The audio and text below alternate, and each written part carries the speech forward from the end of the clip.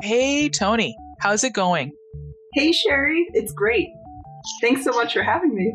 It is really great to see you, and I am very excited about our chat today because you used to be a doctor, a gynecologist, and you are a cartoonist, and you're a self love coach, which I'm kind of curious about.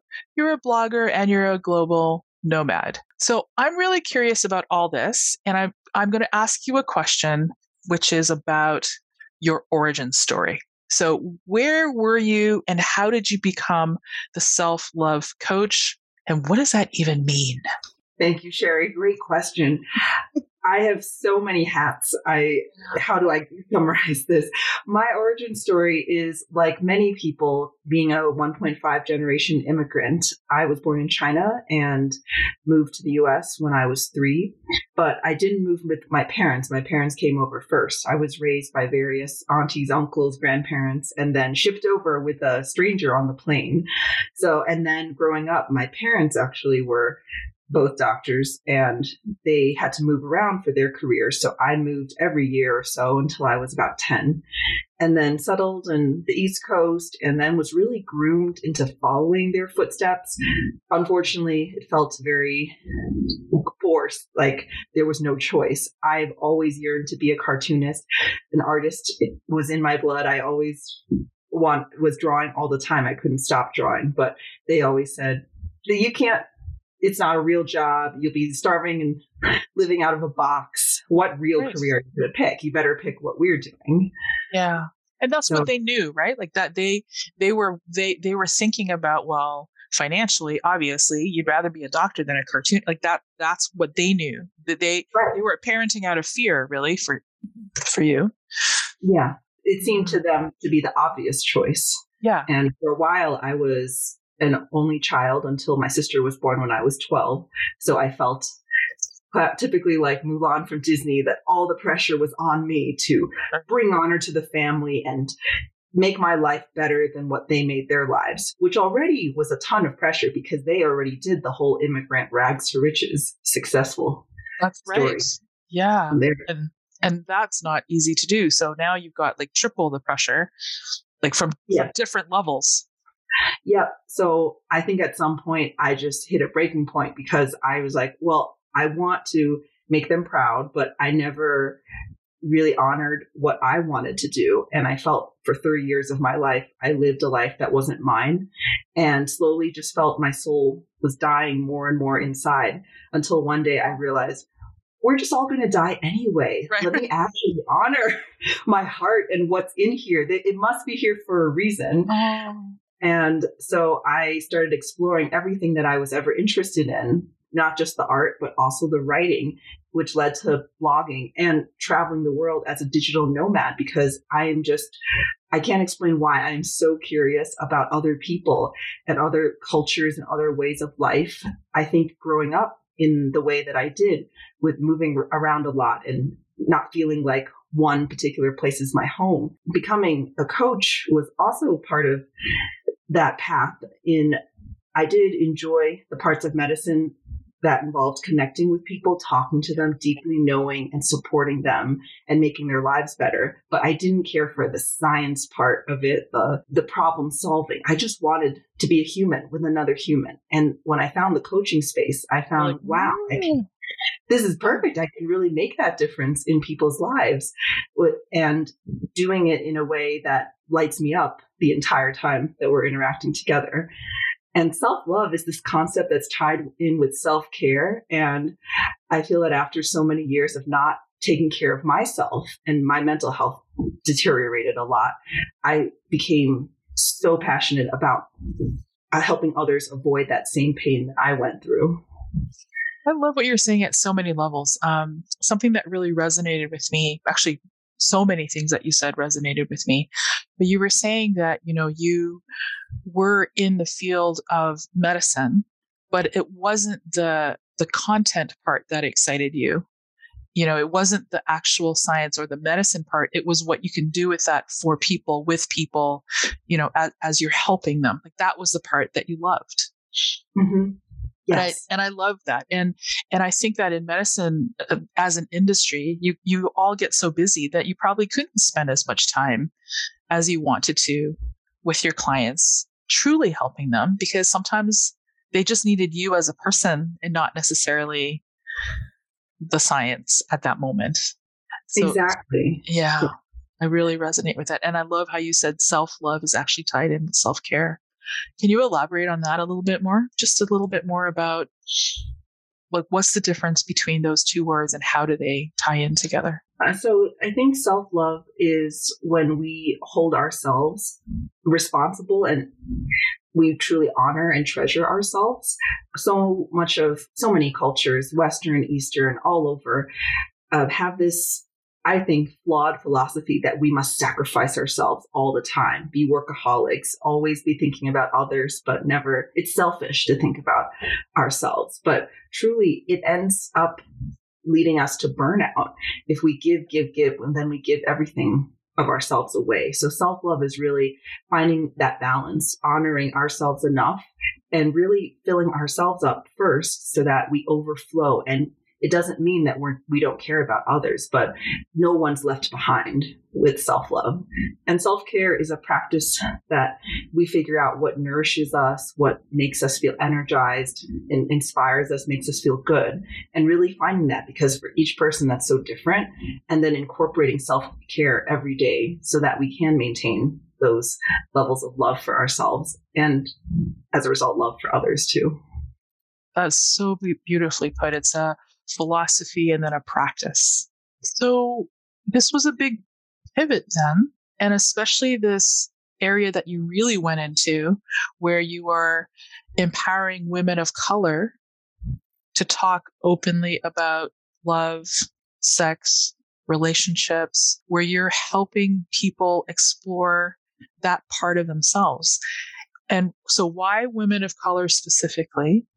And, how does this tie in with sex in particular? Because that was how I actually met you, just understanding that you were teaching people how to be comfortable with sex, which is something that, it's something that's very difficult for me to talk about. In our cultures, it was always not touched with a 10-foot pole. It was, of course, you're not having sex unless you want to have a baby, right? And that's way after marriage. Like, what, sex for pleasure? Like, you shouldn't, that makes you dirty. That makes you a troublesome person. And there's so much shaming and guilt tripping and secrecy to it all. And it's not just, we do it to ourselves too. We take on those attitudes, and we also do it to fellow women, do it to each other. And so I just want to be part of the movement to stop this, to really help people see that sex is great. It's a natural part of life. I mean, it's not for everybody, but for the people who like it, they should feel free to express themselves. There's nothing shameful or naughty or dirty or bad about it. So that's what really drove me to creating the programs that I do now. So what does your typical client look like, and what is their journey when they meet you and take your courses? Yeah, great question. It's just amazing seeing the diversity and breadth of issues that people go through, yet we still all had that common theme of not allowing ourselves to be truly ourselves and not allowing ourselves to enjoy life. Because it's not just about sex. It's about every area. It bleeds into every area of our life. Just this self-enjoyment, this self-expression. Their journey, so with the most recent group, it's really started as some were struggling. They felt like they had never had an orgasm before. They'd never really let themselves go, or they've never been able to let themselves go with a partner, only alone and for themselves, right? For themselves. And others have come in with more of a traumatic history regarding like sexual abuse, intimate partner abuse. Exactly. And it breaks my heart that there's still such alarming rates of this all over the world. It is terrible. Even in so-called developed first world countries, there's just not been the respect for women's bodies and just us as our own people. And I don't understand why that's still happening. Sorry to interrupt, but I just remember reading someone saying it, and maybe it was even you, but someone was saying, the language that we use around sexual assault, right? Mm-hmm. It's a woman was raped, as if like it's about the woman. And it's like, well, no, it's not about the woman. Someone raped her. And it's like, why are we putting the focus or almost responsibility, on this part of the equation, right? Why isn't it, a criminal, Yes. did this? There was a person who did raping. Why is the language about the woman? That's such a good point. It wasn't me who said that. Now that you brought that up, yes, it's victim blaming. Or it's worse when we even say, oh, well, she was asking for it. She should have been watching her appearance or what she was wearing, or she went out for a drink. It's like anyone should be able to do these things without feeling like their safety is in danger. If someone is having a cup of coffee, is that an invitation to spill it on them? Like, it's kind of like, what? Yes, it just seems like basic human. Yeah. Someone's going about their day, minding their own business. I heard some great analogies that are like, oh, if somebody is dressed like a weightlifter, is he just asking to be handed weights so he can show off his muscle? Right. In an expensive way, are you just asking for someone to rob you? I mean, right. Exactly. Like what part of a person should be able to live their lives without being assaulted? Don't people understand? Right. Oh, that is such a sad part of our world in many different ways. Mm-hmm, definitely. And that's one of the reasons I feel so strongly about working in this area and really helping to leave the world a better place. I love that you make the world a better place in this way. And so during this journey with these different people with such different backgrounds, you're seeing something in common with how they feel about sex, which is reflective in how they feel about taking care of themselves and loving themselves and bringing pleasure to and for themselves. So what is this journey that you go on with them? Yeah, there are so many facets to this. A lot of it is really bringing awareness to where this came from, where this low self-esteem and self-worth and believing that we don't deserve good things or we don't deserve joy in our lives, where that comes from first. So finding a lot about our history and separating what served us before from what's serving or might not be serving us now. And another piece of it is just how we view ourselves, how we feel about our bodies too. Body image is a big one too, and how people can feel sexy or they feel beautiful, because a lot of people don't feel that way. There are more and more body image disorders and eating disorders now. And as somebody who's gone through that myself and come out the other side, I know exactly where people have been, and I really want to show them, here's how you get out of that hole of self-loathing.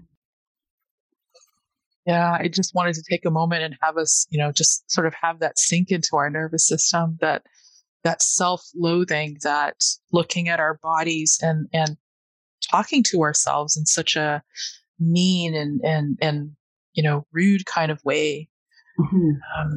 It may not be out loud, but it's definitely in our thoughts when we're looking at a mirror or when we're putting on clothes. And if you don't feel that way, how can you let yourself enjoy life or sex specifically? Yeah, definitely. And a lot of it also comes from when people feel trapped or isolated, that they can't talk to anybody about it.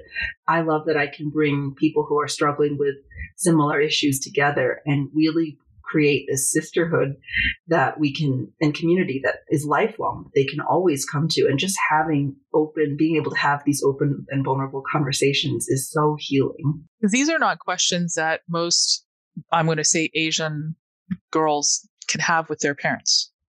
Definitely not. And not with many of their friends either. I know my friends, before I entered the online space, finding like-minded people, I didn't feel comfortable talking about a lot of these. So much judgment and so much shame.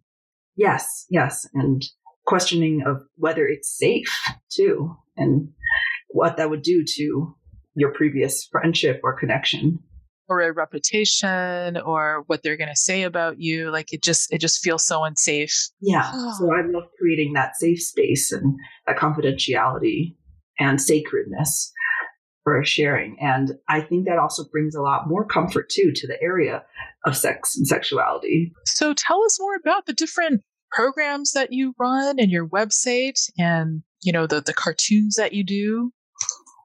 What can people learn from you, and how can they learn from you? Thank you. I feel sometimes that the way I try to reach people is I was exploring how I wanted to show up in the world. And one of the things I remembered loving was using mnemonics or my art to remember knowledge, or one of my favorite shows growing up was The Magic School Bus. So I loved how they broke down what would otherwise be boring or complex topics into something that's memorable and easy and fun.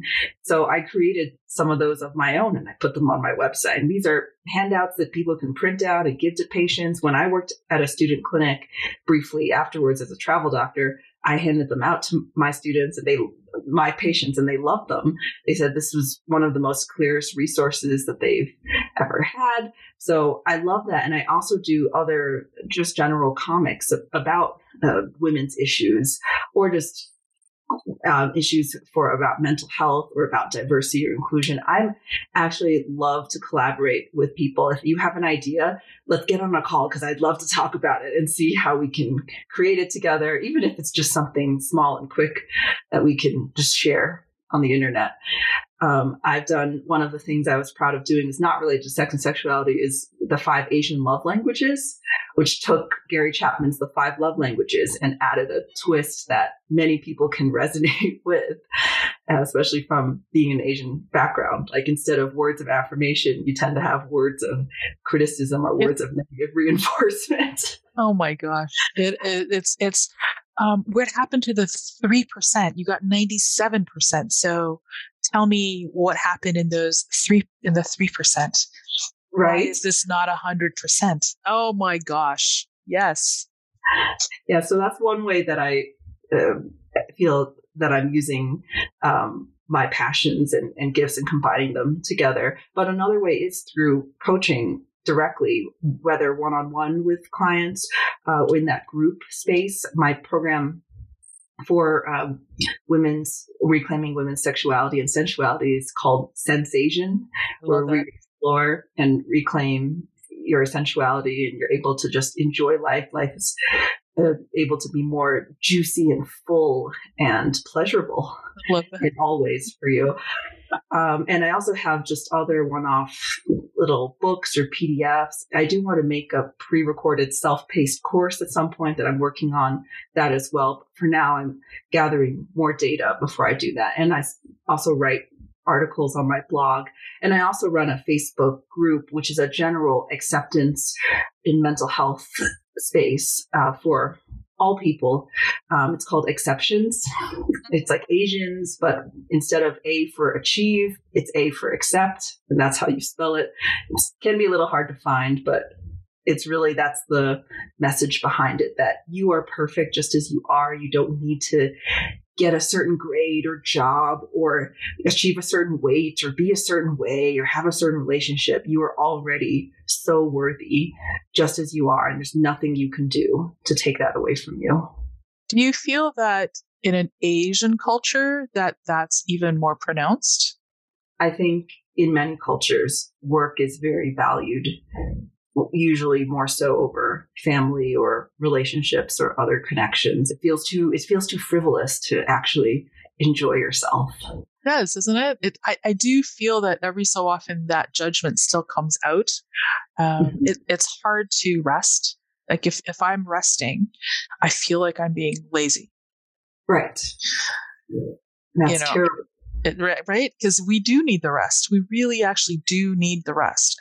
And you're a creative, so you must kind of really have to figure out when you can rest so that you can then come up with being creative. Yeah, definitely.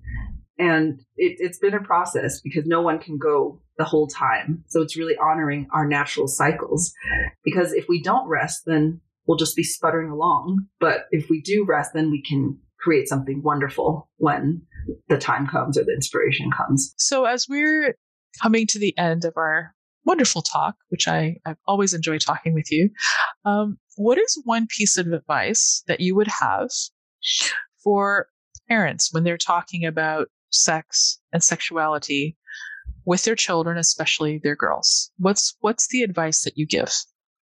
Yeah, I would say to normalize it, to not treat it as something that is so unnatural or so shameful or so bad or terrible. Just to talk about it in as matter of factly as you can, or just say, hey, it's a natural process. If your kids come to you with questions, try to answer them. I mean, you don't have to go into a lot of detail. You could see what age they are, but they're likely getting this information from school, or friends, classmates, anyway. So it would be great if you could become a trusted source for them, or at least a source that they can feel safe to talk with openly. And I know that's hard. I know it's because a lot of our own beliefs come up, and us feeling uncomfortable would lead many people to avoid talking about it together, or just say that you're too young for that, or you'll learn about that later. It's all on your teachers, or it's all on you to learn from your doctors or whoever else. But it really would be so nourishing, so wonderful, so healing, and good for your kids' growth if you'd be able to talk about it. So especially for girls, just to not, my mom's talk was just, don't get pregnant. I'll break your legs if you get pregnant before marriage. That's not helpful either. Using a lot of fear tactics, or just saying, well, don't get STIs. Like, of course, you can't do this because you could get these diseases or infections. But just to say, like, yeah, it's very normal. We're human. It's normal for us to want to connect with others. We're social. It's normal for us to have crushes, if depending on your child's age, or to just even introduce the topic. You could just say, hey, it's very natural to develop crushes or to be interested in somebody and feel very strongly for them beyond friendship, and then try going from there. And then just ask. I think just remaining open. You mentioned sometimes parents are then very uncomfortable, right? And in maybe the way they were raised, or the way they were wired and trained. So let's say their child asks them a question. Mm-hmm. And you're saying, it's okay, you can normalize it, let them know that this is normal. What if they don't believe it themselves? Well, I of course would love everyone of all ages to go through this process of normalizing it. But if you can, if that's your resistance, then I think it's okay to be honest, just be transparent with your child. That. This is what I was taught by my parents before me. This is how I think about it, but I'm trying to believe this, or it's something I'm still working through, and that's okay. And sometimes just acknowledging that will deepen your connection with your child too. I love that, because it opens it up, doesn't it? It opens it up, and it allows the child to say, oh, it's okay. Parents don't always know everything, but it's still okay to ask them. Right. Exactly. And it's okay to be uncomfortable about it. So let's, it's a starting point. Definitely. And I think also many people shy away from any kind of discomfort, but discomfort is not always a bad thing. It just means that there's something to be learned. That I think discomfort is good. If I lived one day, reached a point in my life, I feel like it would be the same as death if I was no longer uncomfortable with anything. So to not see that as a failure on our part or as a bad thing. Oh, yeah, because that's where we often go, right? Oh, yes. We're feeling uncomfortable. Then this is a mistake. It's a mistake. Therefore, it's a failure. And right. and I'm a bad parent. And I'm a bad, you're right. And then we start spiraling into spiral. Yes. Yeah. We both did the spiral movement. That's so funny.